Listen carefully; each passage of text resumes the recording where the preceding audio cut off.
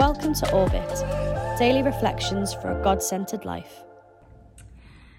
Hey, welcome back to another week of Orbit, brought to you by the team behind Satellites. I'm Jemimah, I work at Youthscape, and I am super excited because this week is an extra special week here on Orbit. It is the week that Satellites finally kicks off. It starts tomorrow. We can't wait to see you. We hope you've got your ticket and your bags are packed. But we are not going anywhere. We're still going to be here posting some daily reflections, helping you think about what it means to put God at the centre of your life.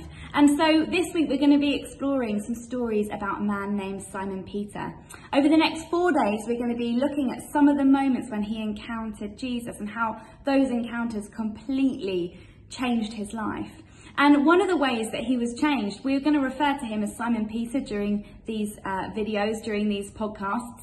But when he first met Jesus, his name was Simon. And in a moment, in that first meeting, everything changed. And you'll hear more about that one tomorrow.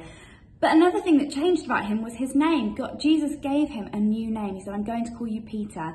And in the passage where he changes his name, he says, and on you, you're going to be a rock that I'm going to build my church upon. And so the call on Peter's life is to become someone who is a leader within the first ever church. And so have that in mind as we're listening to the next 4 stories over the next 4 days.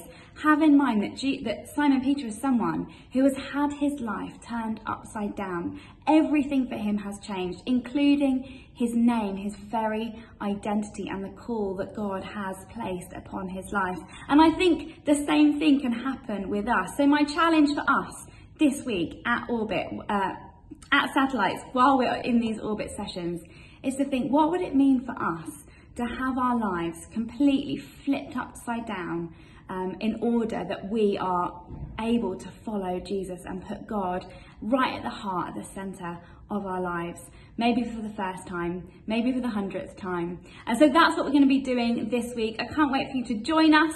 And so we will see you back here tomorrow at Satellites, but also for the first of our stories. Have a great day, guys. Bye. Thanks for listening. Join us tomorrow for another episode of Orbit.